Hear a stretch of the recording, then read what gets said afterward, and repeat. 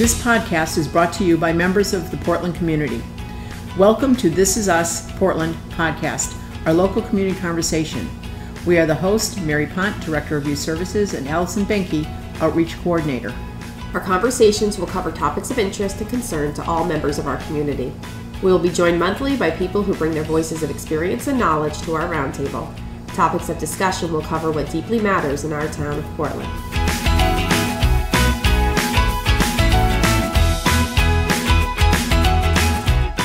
Please join us today to learn more about This Is Us Portland initiative. We are joined today by Susan Bransfield, Portland's First Selectman, Pastor Philip Johnborg from Trinity Episcopal Church, Pastor Jane Hawkins from First Congregational Church, Janet Nochek, Director of the Portland Library, and Pastor Donald Watson from Grace and Mercy Church. Good morning, everyone, and I'd like to welcome you all to the table and take an opportunity to go around and please introduce yourselves. I'm the Reverend Phil Bjornberg. I'm the missional priest at the Episcopal Church, Trinity Episcopal Church here in Portland. Hi, I'm Sue Bransfield. I'm First Selectwoman, Town of Portland. Great to be here. Hi, I'm Donald Watson, pastor of Grace and Mercy Family Ministries. Great to be here. Hi there, I'm Jane Hawkins, the pastor at the First Congregational Church of Portland, and it's good to be here.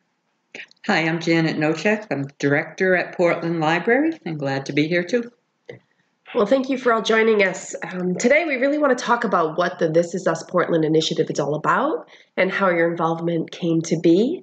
I'd like to start with Pastor Phil. We'll talk about how did you get involved with This Is Us, and how did you get yourself here to the table? I came to Portland about a year and a half ago as I was appointed at Trinity Church as a newly ordained person, and I was invited to join a group that had already been formed, I think, and was told that they met on an annual basis, cross disciplines. There were clergy there, social workers, etc., and the energy in the room was so alive that I think it was not just myself, but all of us were inspired to say, gee, why meet just once a year or once every 6 months? How about there's a good energy here across disciplines. Why don't we come together more often? And so that was that inspiration, that there was something alive that connected between the folks at the table across disciplines that really got me excited about something fresh happening that was unusual. So I wanted to be part of it. Absolutely. Who would like to go next? Mr. Sure, Donald? I'll go next. Sue Bransfield. I've been First Selectwoman for a number of years. I started in 2003, and here we are in 2018. And over the years, recognize that as a community, we have lots of needs. And some of the needs that this group meets and fulfills are some of our more social needs, as well as our community needs. Sort of the intangibles, the things that make Portland what it is, that those things that can make Portland better than it is. And meeting Pastor Watson and Reverend Bjornberg and Pastor Jane and others really, I think, fulfills our town and presents some of the issues that we have and talks about some honest things. Some of the things we've talked about is drug misuse, alcohol misuse, good use of town resources and how we can make our town better, whether it's a community garden, whether it's hosting a bake sale, or it's just having a coffee clutch where people can feel connected. In today's highly technological world, it's not always easy to reach out to your neighbor because he or she may not be there, or he or she may not be able to be there for you. So to be able to reach out to your community and find ways that we can reach out to each other over the years, over the different topics and things, I find very enriching. So it's a great group to be part of, and I get more out of it than probably I give. And I hope that the listeners will also engage as time goes on. So thanks for hosting us, Allie and Mary. It's great to be here. Absolutely. I know the first time that I came out to the table was about a year ago, April of last year, and the energy, I agree with Pastor Phil, was I went home to my husband, and it was just exciting because there's so many big topics to be covered that are huge and really hard for people to hear, and information that needs to get out there. But the passion behind it and then the need to connect was wonderful. I was tingly. It was, you walked out and you're like, wow, this is phenomenal, and it's in our small town, and people really want to address these issues and really want to get the word out to our families and our community members. So. And I think when you I'm excited. mentioned our small town, I think that unfortunately people feel in a small town you don't have the same concerns or needs that you find in a big city. I'll say a big city, Middletown is our big city. And we find being in this small town that that's not true at all, that we have the same exact needs. They might be smaller numbers than you see in a city, but I think we have to identify the needs, we have to address the needs. And starting with that social service group that started so many years back, that's how we started. We started by addressing those needs that we knew were in our town. Maybe some people are those holiday people that come out and understand at the holiday time, but it's a 12-month-a-year time that we all look at different needs that happen. And I know our churches play a big role in when people walk through your doors of the needs and or people that come into the library as well. So with that, why don't we continue our conversation? Yeah, I'm Donald Watson, and I actually sat in this probably a year ago. And when I sat into this a year ago, I came curious, trying to find out what can we do as a church to be a part of the community. We just didn't want to come in and just have church on Sunday and then go back home. We wanted to make sure that we're able to come in and be a vibrant part of the community. Mm-hmm. And one way of doing that is coming and sitting around this table. So sitting around this table, we came up with some great ideas and we started doing some things. I know you guys had the community in the park, which I really enjoyed, where I got to meet everybody in town. So it was really a great thing, and we just continue to try to support and be a part of it. I'm Jane Hawken. As I said, I'm the pastor of the First Congregational Church. I've been serving the church for the past 12 years, and as a faith leader, I really appreciate being included in discussing community joys as well as the challenges. And as people have already mentioned here, it's really been energizing to me to meet with one another, to meet the committed town leaders here, and to really be inspired by the work that the people currently around the table do, but so many others as well. There's such a deep commitment to the needs of Portland and beyond. And so to be part of this work where we're striving to discern and meet the needs of all ages is really a privilege to be a part of. And so I'm just glad to be here. Welcome. And we have Janet Nochek from the Portland Library. Yeah, thanks. I think Jane that was very eloquent at what she said about, meeting the needs and enjoying what the people in the community have to offer. And I think a big thing at the library is getting people connected. And when I joined this group, it was various people who had hearing from different individuals and groups, knew about the needs in the community. And that's what is important for us to know, whether it be to decide what books to buy to help people and what groups to get in touch with, what to offer, and so it was really helpful. And I really enjoyed, as Jane said, that kind of coming together. And, a lot of it is echoed.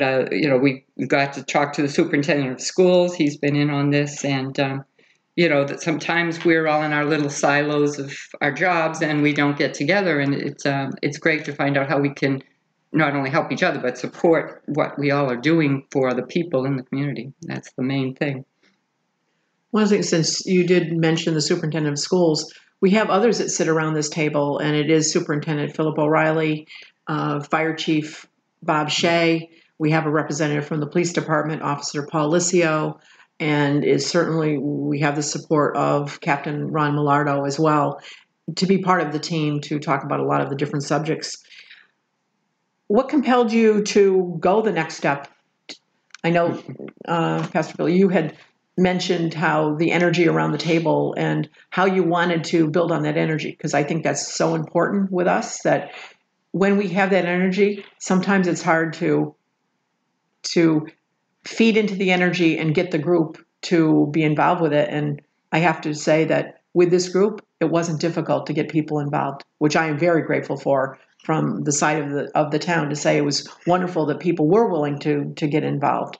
But what did you feel was the important task or mission of going further, that This Is Us Portland, our community conversation, continue? Well, I see in this group a really unique opportunity at a level of effectiveness where we can actually incarnate some change for the better in the community.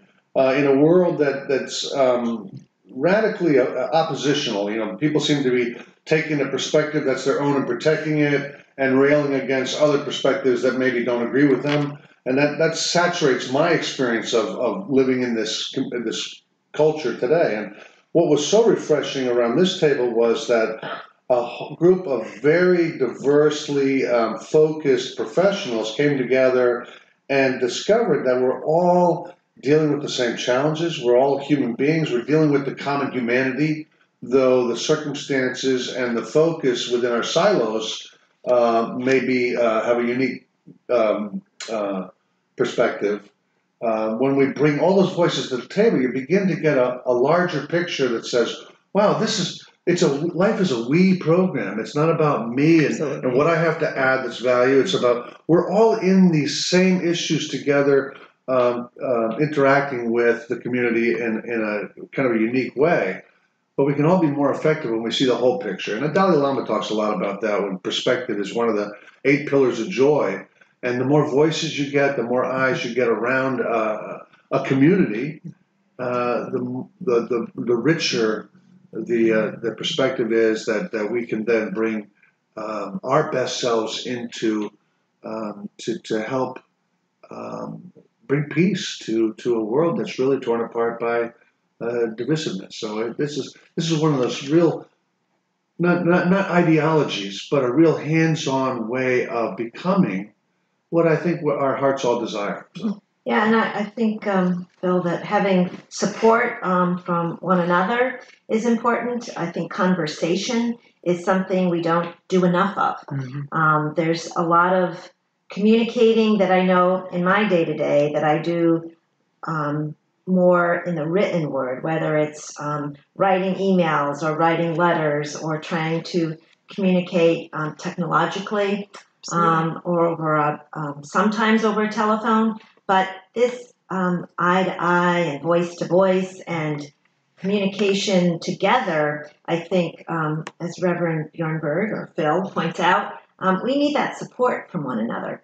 And I love radio. I love listening to podcasts. I get a lot out of listening to that human voice and that mix of human voice that comes when you're sitting around a table together. Whether you're here or you're sitting on the other side of the microphone listening, it's very effective and very supportive. And I always leave these groups feeling that I'm a better person maybe than when I came in, because I can't do it alone. Whatever the day might be for me, or I hope for others that are around this table. So I look forward to some more of these podcasts and maybe engaging and listening to some other voices that I hope will join us too.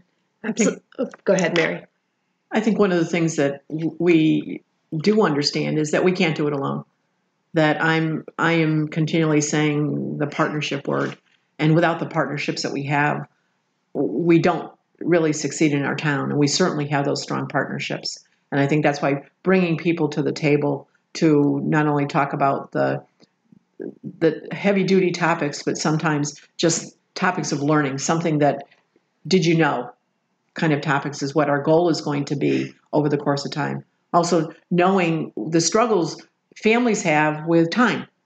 Families are doing so many different things, whether they have children, they have different activities, or the adults, everybody's going on this fast stream right now and trying to get some kind of venue that we're going to be able to bring those people all together, because they're going to be listening on the other end of this. And we're hoping that by doing this, we're going to bring some experiences, some knowledge, some really good information out to our community, and knowing that all the people around the table that you talk about our community here, but we're talking about your individual communities. There are many, many numbers that we're hoping that are going to be listening in and we can hope, are going to be listening in to this. So, yes, let's continue.